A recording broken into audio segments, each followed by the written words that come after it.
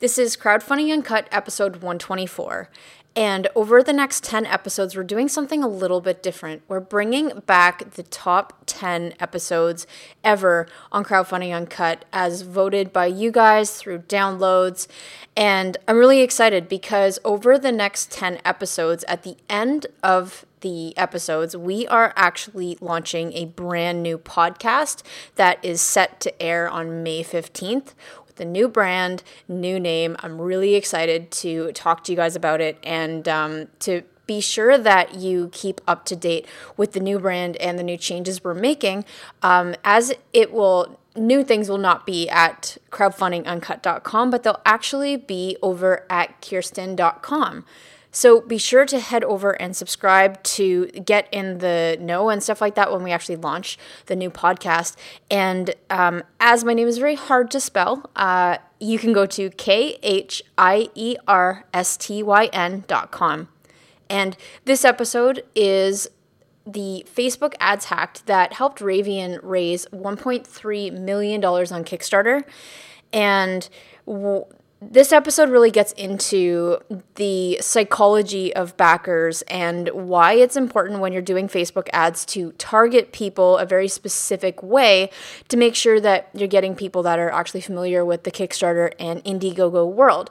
I don't want to spoil the fun for you, but this is a critical episode that's definitely going to help shape your mindset and frame around really like how to approach paid ads, as this is really where a lot of campaigners are turning. So apart from that, let's dive into episode 124. Welcome to Crowdfunding Uncut. This is the place where incredible project creators show you how they launch their products online using the world's largest crowdfunding engines such as Indiegogo and Kickstarter. Hey, this is episode 33. Today, we're going to be taking a look at how long project creators actually need to prep before launching a campaign. If you listen to episode 32, John Sumroy from MyFold, they attribute their massive Indiegogo success to having about 3 to 6 months to prep pre-launch. But the campaign we're taking a look at today has raised $1.3 million on Kickstarter with only 2 weeks to prep for the campaign. So if you really want to see what makes a difference and what really matters if you don't have a lot of time to spend on your project, this is the one to listen to. So we have Bryce Fisher of Ravian Jackets. Hey, Bryce, thanks so much for being on the show this week. I have to say that when I came across your product, it was awesome seeing a complete opposite to the project that I was on, but more relevant to the consumer that being Canadian by having a jacket that self-heats is awesome. And I just want to say, like, your campaign is fantastic. And it's really been awesome having you on the show. Yeah, thanks for having me. It was a lot of fun running that campaign. We learned a lot, and you know how hectic it is and the adventure of just migrating through the whole Kickstarter process. So it's been a lot of fun. Yeah, where are you guys on the project right now? So we actually started manufacturing a couple weeks ago. We were trying to make the Christmas delivery, so we did some projections early on. And so manufacturing is already underway. The products will be coming in next week. And then we sent out another order for the January shipments next week. So we're in that manufacturer delivery process right now. Awesome. And we'll get to how you set up your rewards packages in a little bit. But why don't you tell us a little bit about what Ravian Life is and how you came up with this idea? Yeah, so I'm a wannabe entrepreneur, and I graduated college about 2 years ago. And in the process, right after I graduated college at BYU, I started a business. It was an essential oil diffuser business. And we sold that company about 12 months later after we started. We sold it to a big $1 billion company. And in that process, I met a man who does a lot of Chinese sourcing. He works with a lot of factories. I've worked with a lot of factories myself. I lived in China for over 4 years. And he knew a factory that had some awesome technology. He had some ideas of how to improve it, and we all had some ideas of how to improve it. So we built on this technology foundation from this factory and, brought in the Ravian brand and made it look, acceptable to the market. and then we launched our Kickstarter. So I see a lot of projects, they will have a prototype or an idea or a concept and decide to launch a crowdfunding campaign when there's probably a lead time to fulfillment for about a year out. Now, it seems like when I look through your campaign, you guys were a lot farther ahead in the manufacturing prior to actually launching this. Now, so can you talk me through like how you decided on October 1st for the timing and why you didn't tackle crowdfunding a few months earlier? Yeah, so basically our group came together this summer, very, very late in the summer. We all kind of made the connection that this was what we wanted to do. And originally we were actually going to launch the Kickstarter later. And then we had an epiphany that, hey, we actually need to launch earlier and try to get as many as we can for Christmas, because that's kind of a big sell point. Big push, yeah. So why didn't we do it earlier? I mean, we literally came together end of July, beginning of August. And so the foundational technology was there. And then we added in our own technology ideas and then kind of created this new product, in about a month. So the prototypes were ready mid-September. We started, social media stuff around September, trying to gather some people. We only had 2 weeks. And then after we had the prototype, we shot the video mid-September, scrambled to put the campaign together, and then October 1, we launched. We were just trying to launch as early as possible at that point. So you had 2 weeks. Did you have any email list or anything that you had started building prior to the middle of September, or did you literally give yourself 2 weeks to figure out the launch with social media and stuff? So pretty much 2 weeks. We did try to do it. We tried to do a giveaway, and we did collect about 1,000 to 1,500 emails through a giveaway. But those emails didn't really pan out. I did a lot of Google Analytics. I watched, I put in UTM codes in the emails, and, none of those really converted, probably because they were looking for a freebie.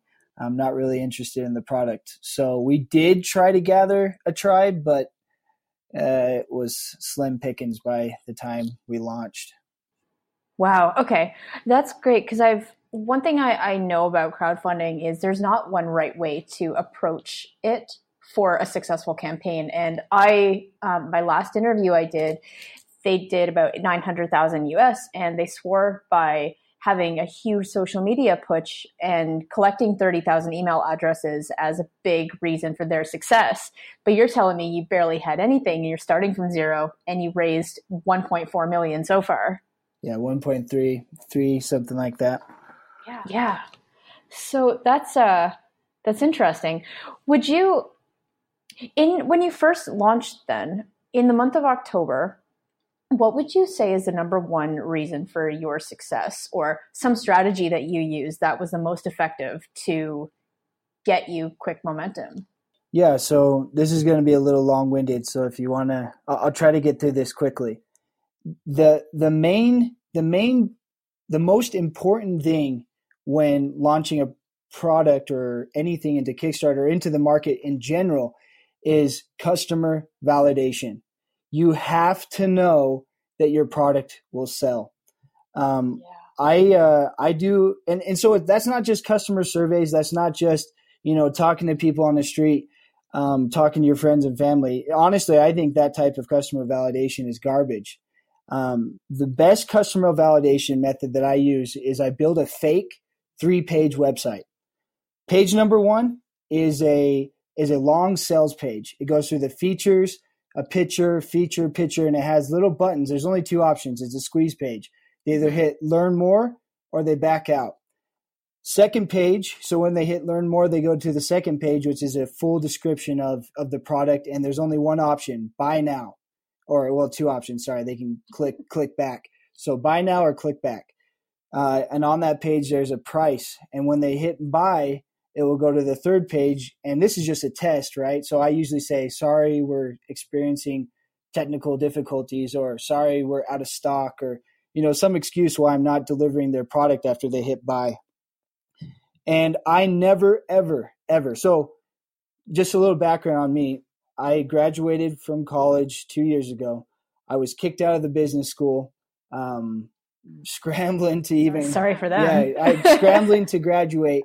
And I started a business right after I did graduate. I graduated, and I started this business. And I knew about this method. I was obsessed with, Tim Ferriss and some of his methods and some of these other guys. And I kept researching, and finally until I figured out how to perfect that funnel process. And we went forward with Lever, that's what it was called, because we had validated the product. And we were a startup, no business experience. 12 months later, we sold out in a multi-million-dollar acquisition. Before we even hit the market, we were just rolling off the production line when Sensi came in and bought our company. And so same process for this jackets. We knew that, the validation happened. We knew that this was a hot product. We knew how much we could make because you can project through, the conversions, the ROI that's going in. And so most importantly, just customer validation. Don't move forward with a product you're not 3,000% sure you can sell. Exactly. Yeah. So just to page 3, if you have a buy now and then an error message pops up, would you attempt to convert those people onto a mailing list at that point? I've noticed that my conversions go down a little bit, but yes, if you can put an email on the third page, yeah, I do. I do try to capture emails in that process. With Ravian, no, we didn't do that. Okay. No, that's really interesting. So I love that approach. In terms of driving traffic to this 3-page website, how do you do that? Or how did you do that? Yeah, so I missed an important step. We put the Facebook conversion pixel, the Google PPC conversion pixels on that third page, and we use Google PPC and we use Facebook PPC, and we just watch the conversions. If I put $100 in and I get 80 people pressing the buy button, what's my ROI? Am I coming out positive? Can I make money? If I can sell something that doesn't exist, I think I can sell it if it actually does exist. So fantastic. I love that. And so considering you barely had any huge push pre-campaign, what did you do for marketing in those first 2 weeks? Like, what did that look for you? Yeah, it was very limited. I'm a wannabe online marketer. I kind of geek out on this kind of stuff. I read a lot of books. Never had a real chance to apply it until the Kickstarter, but I tried Google PPC and I tried Facebook. And here, you probably know this, but here is the biggest nugget. Like, I should charge people for telling this secret. So I lost almost $7,000 the first 2 weeks in PPC campaigns. And 2 weeks in, not making anything. And if you go back and look at KickTrack, you'll see at 2 weeks, there's this big jump.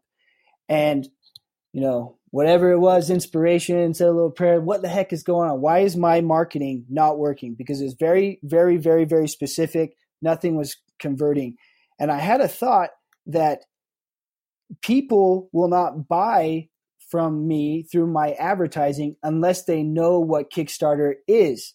So what that meant was I went into the Facebook PPC, erased all the interests, and I only worked off of 3 interests: Kickstarter, Indiegogo, and crowdfunding. And once I did that, I'd put $1,000 in and get 5,000 back. Once I started doing the demographics and, narrowing down Canada, Northern America, Northern Europe, colder areas, my return was 8x to 10x on my money. And so, and you can see that, we didn't bring on Funded Today until the last 2 weeks of the campaign. Right. So the bulk of this was carried by the organic and by, just our internal experimenting. That's true. Because I noticed that with some of our friends, that when we were trying to drive traffic organically to our Indiegogo page, some people were like, well, what is Indiegogo? And then you have to explain it. And then all of a sudden you've lost them because they don't understand that it's I don't want to back a startup or whatnot. So then you had to limit to, how do you find people that already know what it is about? So I love that hack. That's exactly what it comes down to. You're going to waste a lot of money. Because for us, the CTR was amazing. Like Google PPC, we had like I think it was like 30 to 40% CTR, but the dropout was like 90 to 95%. And then, we figured out this tactic where it was just like, duh, people don't know what Kickstarter, they don't want to pre-sell. The majority of the world does not want to buy into a pre-sale. And so, especially when they hear the horror stories of Kickstarter too. So when we change that around, that principle applies across all online marketing for Kickstarter. You have to be able to find a way to isolate the people that know what Kickstarter is. Agreed. I love that. So with your campaign, what would you say is the, not pre-campaign, but actually during management of the campaign, the number one best thing that you did?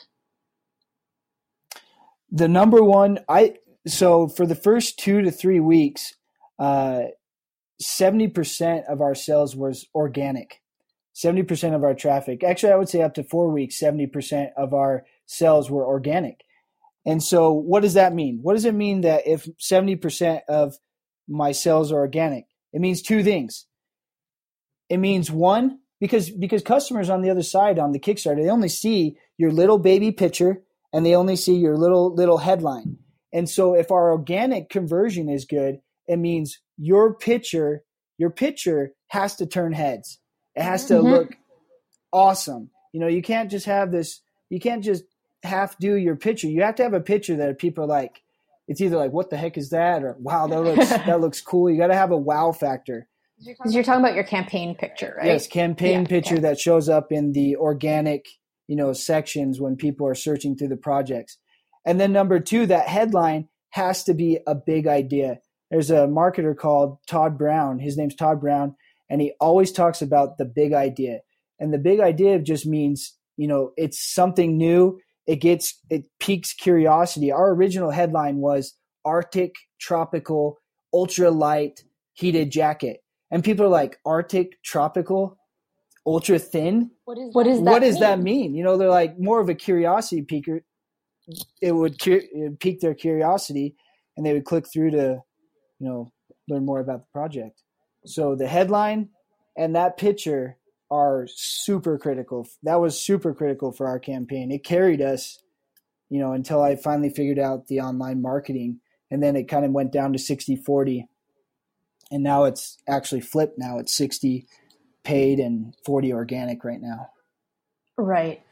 So it sounds like you, in the first 2 weeks, you lost a lot of money on advertising, but you seem to not have that affect you so much.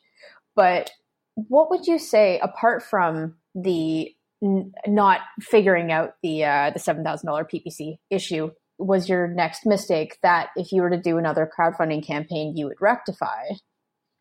Yeah, the next mistake is keep your project simple. Simple. I mean, we have so many SKUs and so many combinations, and we gave in to every single backer's whim just because we were trying to make money.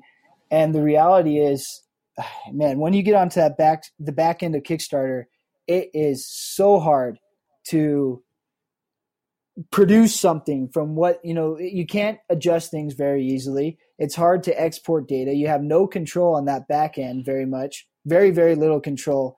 And so simplify your project. That's a big mistake that we made. We made it too complicated.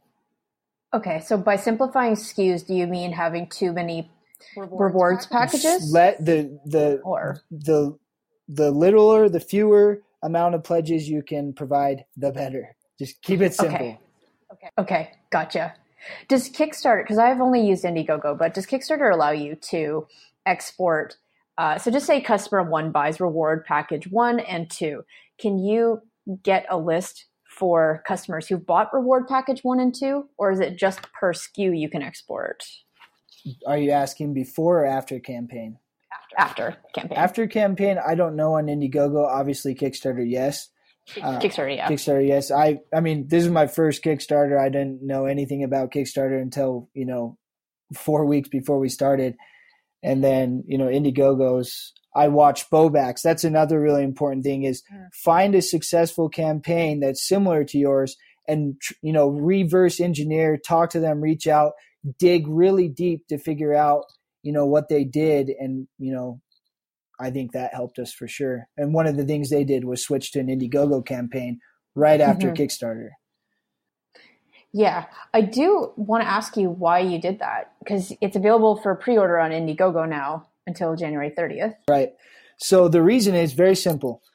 Reason is that we keep making sales, right? So theoretically, most people just go off and they go produce. Well, if you run an Indiegogo campaign, you can keep the pre-sales going, and you don't have the immediate obligation to deliver. You have the same, okay, I need 3-4 months to deliver those. Now, why not just do it on your website versus doing it on Indiegogo? Well, Indiegogo, you tap into the traffic, you boost into the organic, which cuts down your marketing cost. I'd have to pay 3x marketing to drive the same type of market into my website. So keeping it on Indiegogo, focusing your marketing towards Indiegogo is just a no-brainer.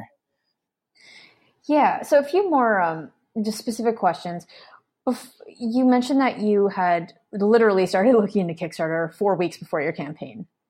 So what resources did you use to learn what you had to do to get this campaign together, if any? So the first thing I tried to do was I spammed a whole bunch of creators, and then I got kicked out of Kickstarter, and I had to beg for them to reopen. Oh, by the way, do not spam on Kickstarter or try. We were threatened like 4 times to shut down our project. Oh no. Because of spamming. But you're not a great online marketer unless you've been kicked out of at least one platform. So Oh yeah, absolutely. You have to try. Yeah. So that was the first thing, reaching out, didn't get any answers. And then honestly, I watched Bowbacks for like 30 days straight. From the time we wanted to do it till we launched, I just watched them every day. I watched their social media. I searched for their, marketing. I watched every day, what was coming out from them, sending out the Google alerts and seeing new stuff from Bowbacks. And just spying on them really is what we did. Did you use any traffic hacks to figure out where they're buying traffic or buying ads and stuff? Well, a lot of articles came out about that. They were getting interviewed, a ton. And Hyrule basically came out and said in a Forbes article that they were doing 2 things. They were boosting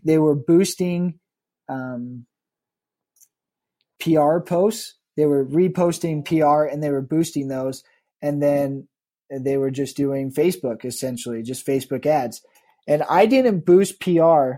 However, I did boost posts, which basically gave me 5x the traffic for a third the price. So instead of setting up marketing on the back end of Kickstarter, if you just make your posts a marketing, it goes from like $1.12 down to like sometimes 5 cents. And I get just as much traffic if I'll just boost posts. Right. And the theory is because, Facebook doesn't want you to take people off their platform. So if you use a post to drive people into your homepage and then they click on a link afterwards to go in, that saves them money, keeps people on their platform. That's why they make it cheaper. Right. Love it. So one of my last couple questions is I don't know if you can disclose what your budget was to get together the campaign, but what I'd love to know is that a common question I get is, what is a realistic budget that I should have before I do a crowdfunding campaign? So if you're running an average campaign of, say, $25,000 to $100,000 goal, do you have an opinion on what a good marketing budget or budget is to have for the campaign? Yeah, I mean, obviously the more the better. But I'm probably speaking to a crowd that has never done this or is wanting to do it, maybe not have, $60K in their pocket to go spend. And so it goes back to the very, very, very, very first, one of the very first things I said was, for the first 4 weeks, 70% of our sales were organic, free, coming from Kickstarter. So that came down to our image, our title, and then delivering with a good looking campaign page. And so, 70%, that was all the way up to about 400K. So, 70% of that, roughly 325, you could, if it was us, we would have raised $500,000 just off of organic. Yeah. So you don't have to have a big budget, although a budget, the more the better, really. Just if you got to ask grandma to give you money, or give her, whatever, I would do it, Okay. And the next part of that question is, how do you spend that budget? So what would you think are the top 3 most important things you should be spending money on with Kickstarter? Facebook PPC. If people will do what I just said, only put in for Facebook PPC, only put the interest, Kickstarter, Indiegogo, and crowdfunding, those 3. They'll focus on those 3 interests. They will make money. There's no doubt. And then, I wasted so much money on Google PPC. I don't know how to isolate just Kickstarter people. I wouldn't spend any time in Google PPC. I wouldn't do any visual ads. I mean, the key to your marketing is putting it in front of people that know what Kickstarter is or have invested in Kickstarter. And so if there's a Kickstarter project that has a very big following on Facebook, for example, the Coolest Cooler, they were also an outdoor sporty people. So I focused my marketing on people that followed Coolest Cooler. That was also a very effective marketing method. If you can get your the emails of your backers early, you can take that email list and make a lookalike audience within the Facebook also. That has very, very high conversion. If you can get your backers' emails early, we took an early survey, but make sure you get Kickstarter's permission. We took an early survey, got their emails, about 1,400 emails, and then we made a lookalike audience off of that, which super good conversion. Okay. And you make it sound like you don't have access to your backer contact information during the campaign. So is that only after the campaign on Kickstarter? Yeah, you do not have access to their emails. You can contact them through the Kickstarter platform, but like I said, the Kickstarter platform is so not user-friendly. Yeah, that's really strange because Indiegogo, you can export them real time. Really? As they're coming in. Yep. Well, I think the reason Kickstarter does it is because they're trying to make a point that they're not e-commerce. Okay, they're not an e-commerce platform. And so the more, easy, the more they take away that these are not pledges, they're actually a purchase of a product, the more they're getting away from the fact that they're a crowdfunding platform. And so that helps me as the creator if they keep that, that feeling, because focus, I guess, right? Because then the backers aren't thinking, oh, I can just get a refund. Oh, I can just get it this. The mindset is set that, oh, I'm pledging. I'm giving my money as an investment and I might lose it because this is a crowdfunding investment and we are rewarding them with a product. It's not an e-commerce transaction. And that's what Kickstarter is trying to do. And that's why I don't make a big fuss out of it. But, that's why it's so hard to use sometimes, because they're making that point. Yeah. Versus Indiegogo is trying to branch out to also be pre-sales. So they're a lot more user-friendly that way with the backers and what you could do with that data. So yeah, no. Well said. So what is next for Ravian Life? Like, you're doing pre-orders right now. And then 2016, what does that look like for you? Yeah, we're moving at a very, very fast pace. We have a lot of retailers knocking at our doors, a lot of distributors. We're actually going to launch probably 2 or 3 more Kickstarters this next year. We have a new battery coming out in March, April. Summer, we have a new jacket with a whole bunch of cool new features. And then we might launch a couple more accessories that go with the jacket. It's going to be very modular. We're going to have, in the Down 2.0, there'll be a connector point on the neck and a connector point on the waist. And so we can move into accessories like a heated scarf, a heated earmuffs, a hat, heated goggles that don't fog, just a whole bunch of stuff, a heated hood, and then pants and socks and all that stuff. So the Down 2.0 will be more modular in that aspect. So awesome.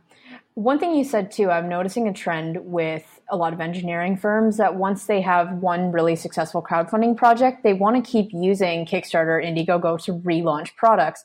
So that's a new way of thinking versus the old school internet marketing where you create a product and then create a new product and sell that to your email list. So why is it that you choose to relaunch new products on crowdfunding as opposed to your current customers and just keep it on your own site? Yeah, that's a very good question. It comes down to cash flow. Think about it. When you use Kickstarter or Indiegogo to relaunch, I don't have to take cash flow from my business to redev a new product or to put out for inventory. I don't have to do anything. So if I use Kickstarter, I'm just growing my cash flow instead, because you get to a point where you have to start cutting SKUs because your cash flow gets divided and you can never concentrate it. So our biggest number one reason is, one, we have a lot of great followers and who will rebuy in really quickly on a Kickstarter. But number two, maybe even more importantly, number two is cash flow.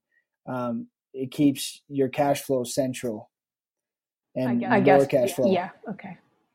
Because you source before you manufacture and ship. Oh, yeah.